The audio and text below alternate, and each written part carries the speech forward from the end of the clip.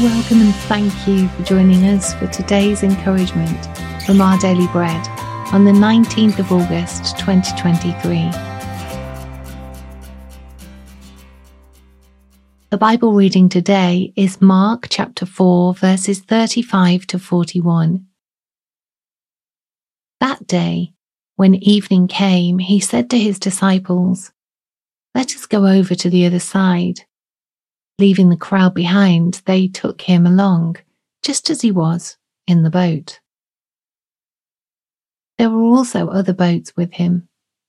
A furious squall came up, and the waves broke over the boat so that it was nearly swamped. Jesus was in the stern, sleeping on a cushion. Their disciples woke him and said to him, "Teacher, don't you care if we drown?" He got up, rebuked the wind, and said to the waves, "Quiet, be still." Then the wind died down and it was completely calm. He said to his disciples, "Why are you so afraid? Do you still have no faith?" They were terrified and asked each other, "Who is this? Even the wind and the waves obey him."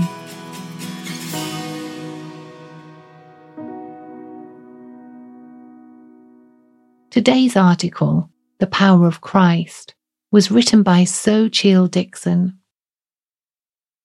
In 2013, about 600 on-site spectators watched aerialist Nik Wallenda walk on a tightrope across a 1,500-foot-wide gorge near the Grand Canyon.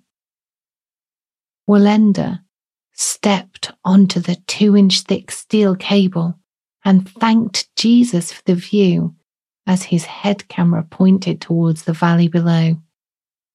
He prayed and praised Jesus as he walked across the gorge as calmly as if he was strolling on a pavement. When the wind became treacherous, he stopped and crouched. He rose and regained his balance, thanking God for calming that cable.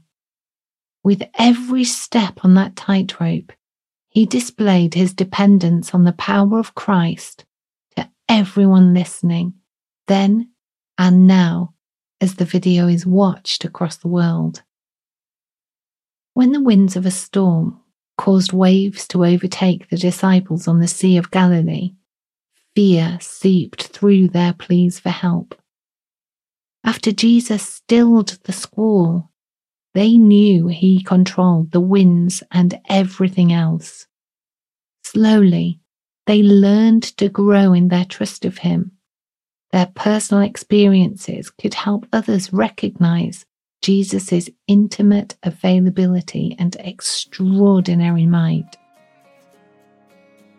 As we experience life's storms or walk on the tightropes of trust stretched over the deep valleys of affliction, we can demonstrate confident faith in the power of Christ. God will use our faith walk to inspire others to hope in him. Let's pray.